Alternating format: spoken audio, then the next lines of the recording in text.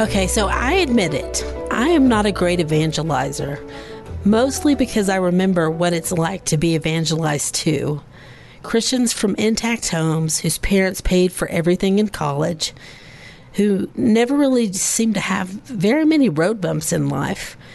The truth of the gospel that they purported to me didn't resonate with me then, from those people who knew not the pain of financial struggle or the secular world. This is Christian Curious, and I'm your host, Dr. Haley Gray Scott. Each week we tackle some of the hardest, most pressing questions facing Christians in the 21st century. Today I'm continuing my conversation with Asia Nicholson, a leader in the Washington, D.C. area. And just a note for listeners, COVID has stolen my voice still, so I am still not sounding like myself. So I probably like my voice even less than I usually do. Anyway, Asia, welcome back to the show. Hi, thank you. You know, you're a extremely incredible leader in the Washington, D.C. area of young Christian young adults. And for those who might not have caught the last episode when you discussed your testimony, could you share a little bit about your journey to Christ? Yeah, so I wasn't raised explicitly Christian. My mom definitely was Christian. My dad dabbled in actually being Muslim for a little bit when I was a teenager. And so I think that they just kind of handed me over to God and let him introduce himself to me as he would, which really helped my faith walk because I had a really gentle experience with God's revelation of himself to me.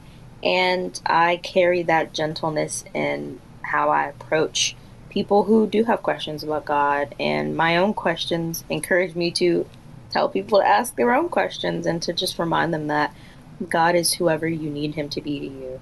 And that is how I experience God. And so I'm always excited to just tell people that God is not offended by any questions you have about the faith, about Christians, about what we're to believe, simply because that is just not who God is. Right. So, yeah. You know, it sounds like you're very comfortable in your faith.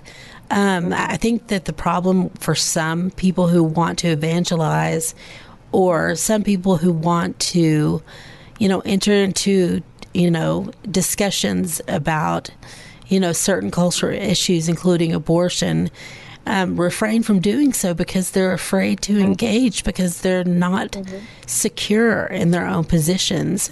And I think that would be one of the very first things that you need to know in order to evangelize is being, firm in your faith and being certain about what you believe.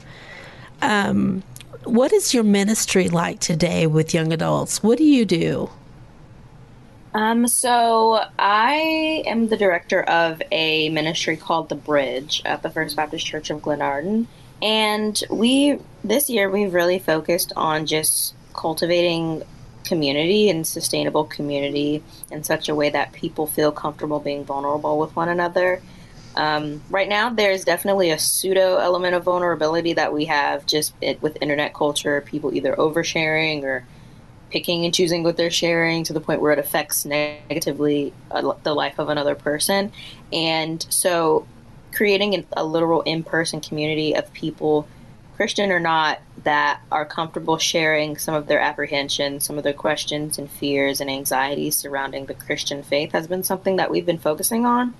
And thankfully, God has kind of put me in a position where, because of my experience with being comfortable and being encouraged to ask him questions, I can encourage my leaders to also do the same and posture themselves to be receptive to people who do have questions so that the community isn't based in a human truth, but God's truth, which is that he's sovereign, whether we believe it or not right now, that he's holy, whether we believe it or not right now, and that doesn't mean that God is a dictator. It just means that being that we were created to serve him, ultimately we will come to know truth as God reveals himself to us, each day. And so honestly, just making sure that we understand that very fundamental truth and leading from there and walking with one another through that. When you talk about sustainable community, can you explain what you mean? One of the biggest challenges that faced churches in our study was building a sustainable community because of the transience, of the transient nature of young adults and even young adult leaders, made it hard to create a group that was, sustainable. I mean, how can you? What are some steps to creating a sustainable? First, well, what is a sustainable community? How do you define that, and how do you build it? I think sustainable is something that would exist whether there was a leader or not. So I try to make sure that my leaders have the same access to the knowledge, the platforms and such that I have as the director, because if I were to not be there, they shouldn't only feel comfortable around me because I'm the director, right? Like I acknowledge the different relationships I have with people, but sustainable being that if there was no leader, they should still feel comfortable enough and feel God's presence in the building and wherever they are. And also sustainable in that they could go out and feel encouraged to create a duplicate of that community of their and wherever they are. You know, some of them are only here for the summer because they live off campus. They live on campus and they're college out of state, or they might not have a car, or they might not have reliable transportation, or there are so many different factors of access that we don't know that people have. And so allowing for it to be accessible online, for example, and literally having God's presence be accessible wherever they are is something that's important. Like our last event was online, and we just went over a devotional that we did as a group, and we just talked about it on Zoom, and that was helpful for people there was someone from Chile there who said that they followed me on Instagram. That was cool. I was like, what the heck? Cool. Really so like cool. that, literally creating a community of people, no matter where you are, that you feel like you can access God's presence in the midst of young adults who also have the same feelings that you do, is something that's super important. So that's how I define, sustainable community. I think there was a second question. Yeah. Well, let's go ahead, and I want to know what you hear young adults talking about. What do you hear about their frustrations and the things that they're struggling with right now? I usually always take the defense of non-believers simply because Christians kind of sometimes know the answer. We just want to argue for no reason. So I sometimes view Christians as like the sometimes bratty little sibling, but I am going to edify them after I talk about non-believers. I think I hear non-believer or young adults who are not Christians talk about the Christians kind of being super apprehensive about speaking out for just blatant injustice, right? I'll bring up like the latest. I remember on Instagram, I lost like maybe 30 followers after I posted an essay after the Roe versus Wade thing came out, because I was saying like I didn't think that was gonna help. Like I don't think that they should have did that. I lost so many followers after that because I think Christians think you have to have a sure opinion on something, and I think that sometimes we confuse illegal with righteous and illegal with holy. Like being black was illegal. You think that's holy? You know what I mean? Like that. Right. You can't always. The two are not mutually exclusive. So making something illegal and then putting it in the name of God is ridiculous to me. And also, I have to remind so many people that one of the things that is stated in the Old and New Testament is not to swear by heaven. And the first thing we do in the court of the United States is swear on the Bible. And it's like, we are not a Christian nation, so we don't have the basics of Christianity. And so that is what I see frustrates a lot of non-believers with Christians, because it's like, we don't even have the basics down. We don't treat people as human. There are people living in poverty. I don't even understand the concept of a billionaire. There's no reason we should be going to space. Those cool galaxy photos, I guess, are fun. I'm sure I've seen them on Tumblr somewhere. But why were we spending $10 billion on that? You know, like literal resources being wasted on things that have no eternal value and have no help for human beings, you know? So that's what I see on the what you're side. saying is that instead of, looking so far outwards, I mean, you want churches to step in the gap and start to actually address the social issues that we see happening. And help people's hearts. There's nothing. Like we don't value human life at all, which is why I think a lot of people were literally in pain and grieving over the Roe versus Wade situation, because that was not a discernment on human life. And I can understand why people thought that was a good thing, but to completely miss the grief that people were feeling, I think, was an error on the part of a lot of Christians, because we were so focused on winning, which is so strange, that it's like you're missing why people are grieving. And instead of asking, or instead of inviting a community of non-believers into your life where you can understand why people would feel grieved, we instead felt like we've won some type of battle or war. And it's like that's what I see grieves a lot of non-believers, because Christians, to a lot of them, seem very just war-minded and always feeling like it's a fight between right and wrong. And it's like God is so much bigger than our moralistic approach to human life. And if we just approach human life with the grace that God does, I think that we would all realize how alike we are, and how it's so much different if you were in the situation yourself. And I don't think that that's what we showed recently. Well, it's a pretty strong statement to say that Christians don't care for, other humans. Yeah. And I think you've kind of filled that out pretty well about what you mean by that. You mean rather than standing for certain principles, actually listening for a little bit. And there are, because like I said in the previous episode, I just was talking about how I love my church, First Baptist Church of Glenarden, because of how much we do in the local community. So and I think that non-believers know that. Like, I personally don't feel the need to like qualify the good that Christians do, because if we do it, they'll know. You will know a tree by its fruit. Like, I don't need to qualify the fact that I love people if I'm actually loving people. Right. And so I think that when we get defensive even about, well, there are good Christians in the world, it's like, okay, we'll just be a good Christian. Like, be like Jesus, be the fruit of the Spirit. And now that's not to say that offense doesn't sometimes irritate Christians or even irritate me, because there's some outlandish things that people will say about Christianity. And it's like, all right, well, I understand why you're saying that. But also, a part of being a believer is literally having things being said about Christians that are blatantly untrue. And so, to me, it feels like, what are we willing to go deeper and engage the person? Or are we just going to stay on the level of offense and dismiss them and completely miss an opportunity to connect with them and hear them out? Because usually people who, as we know, shout the loudest have never been given a chance to speak. And so I'm more willing to engage with someone who is blatantly wrong, but is still willing to engage with me genuinely, than dismiss them because, I got my feelings hurt.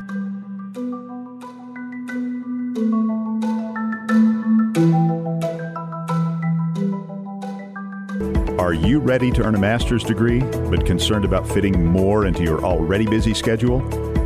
Visit denverseminary.edu to learn more about our fully online programs, financial aid opportunities, and more. The education you receive at Denver Seminary will challenge you to grow spiritually, intellectually, relationally, and professionally. Learn more today at denverseminary.edu.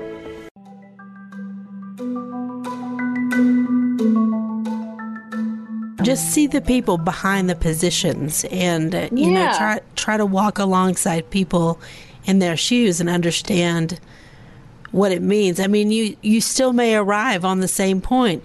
You still, if we want to use the example of Roe versus Wade, I'm pretty firm in the pro-life camp until and I wasn't until I actually, volunteered at a crisis pregnancy center. But that doesn't mean that I don't understand why women find themselves there in that place. And that, yes, I'm still pro-life, but I get how people are hurt by the decision. I get that. And to be able to start with a dialogue there, to be able to understand, okay, so, maybe I was not, responsible, whenever I decided to go hook up or whatever and I got pregnant. But now I have to live with the fact that there is, something in my body. And that's very, pregnancy, some women, some women have, and I may be going so far off the rails here, but some women have great pregnancies and some people have very bad pregnancies. And you have to live with the fact that there's another life, that you're bringing another life into the world through your body. And it's very private and it's very personal and it's very hard. Even when a baby is wanted, pregnancy is very hard. And so if you, take a step back, even if you are pro-life, and say, I understand where you're coming from. And until you are able to do that, you can't get people over to your side. Yeah. Yeah, I just think, and to your point, anything forced feels violent, And I think that ultimately the lack of, we just talked about how God is such a gentleman and God doesn't force us to do anything. And then we go and be like, thank God people are now forced to do this. And it's like, hold on now, this didn't sound like what I just heard you say 2 weeks ago, And so there's I think even the terms, we have such absolute terms for things like pro-life or like when the antithesis to like Black Lives Matter would be All Lives Matter. It's like all of those actually don't make sense when you put them in context to what the original was trying to say in the first place. So it's like, duh, they do. That's why we're saying Black Lives Matter. Or, of course, everyone is pro-life. That's why we're worried about why are you going to space when like there are forest fires happening. You know what I mean? Right. So it's like we lose the vision when we take the terms and make an antithesis in an attempt to show what God is, who God truly is. But we can't take God out of his holy context without consulting him.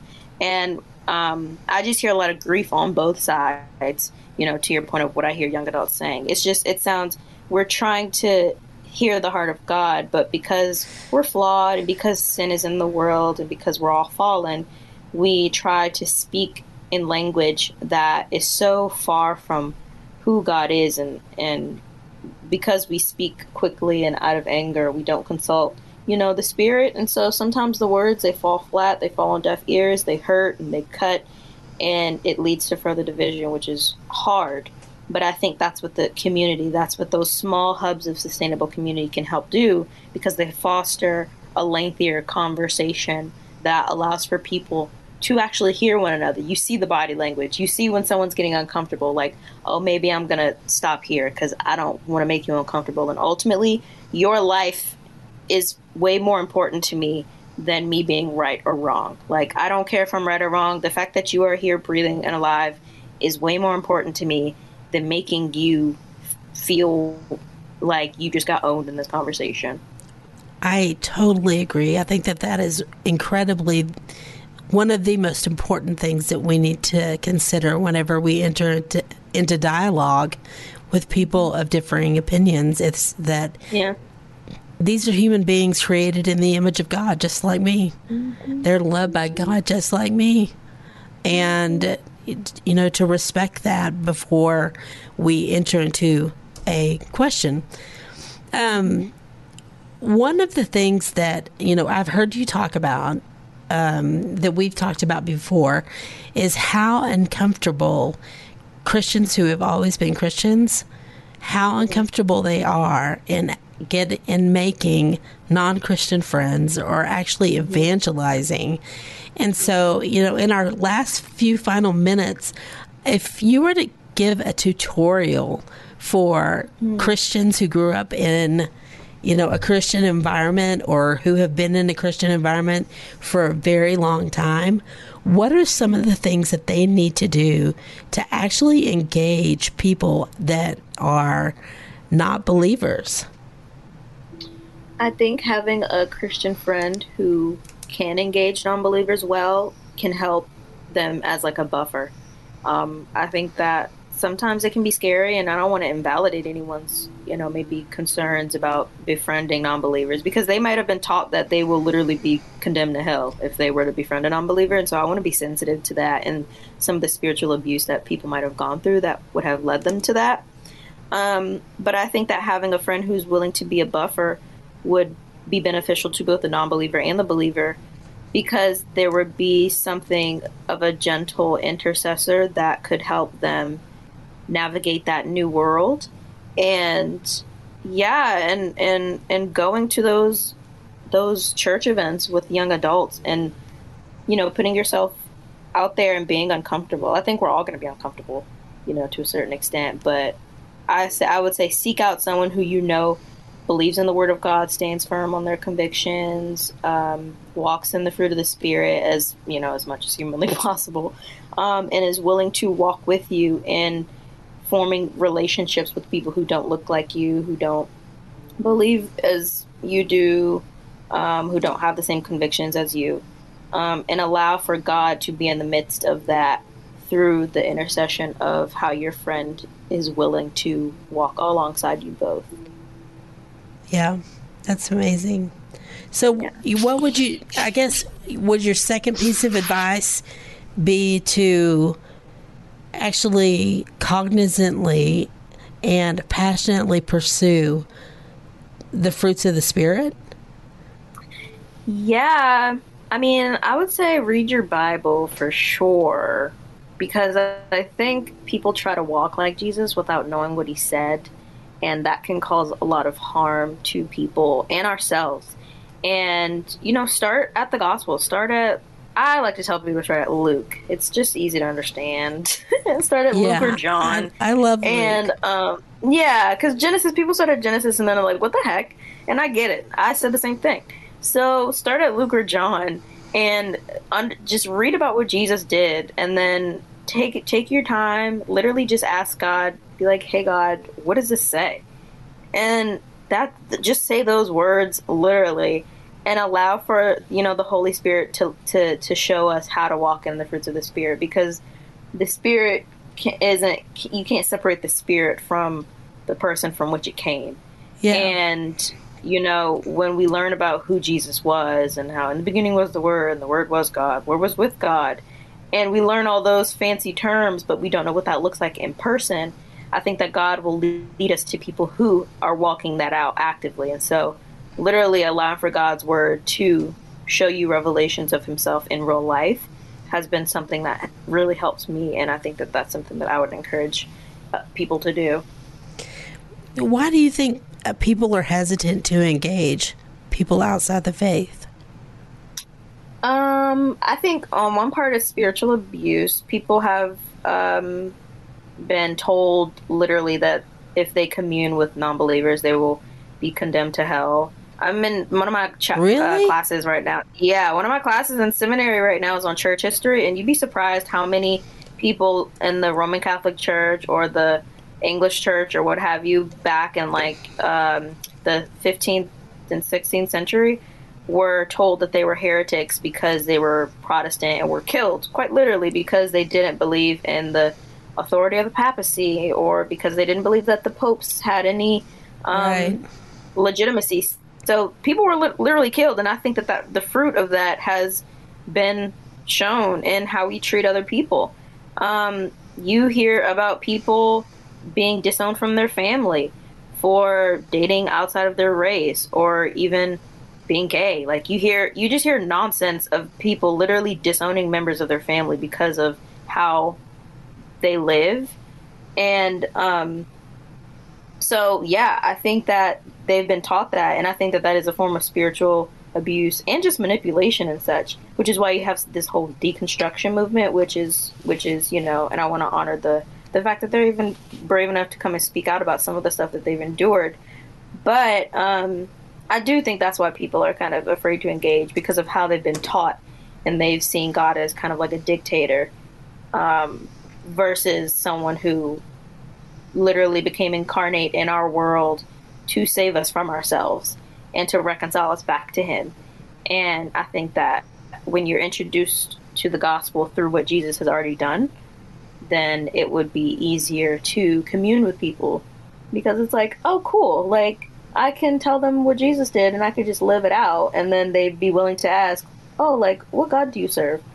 You know, yeah. Like, oh, your light is so bright. Why is that? Why? You tell them about Jesus, you know? That's exactly what happened with me.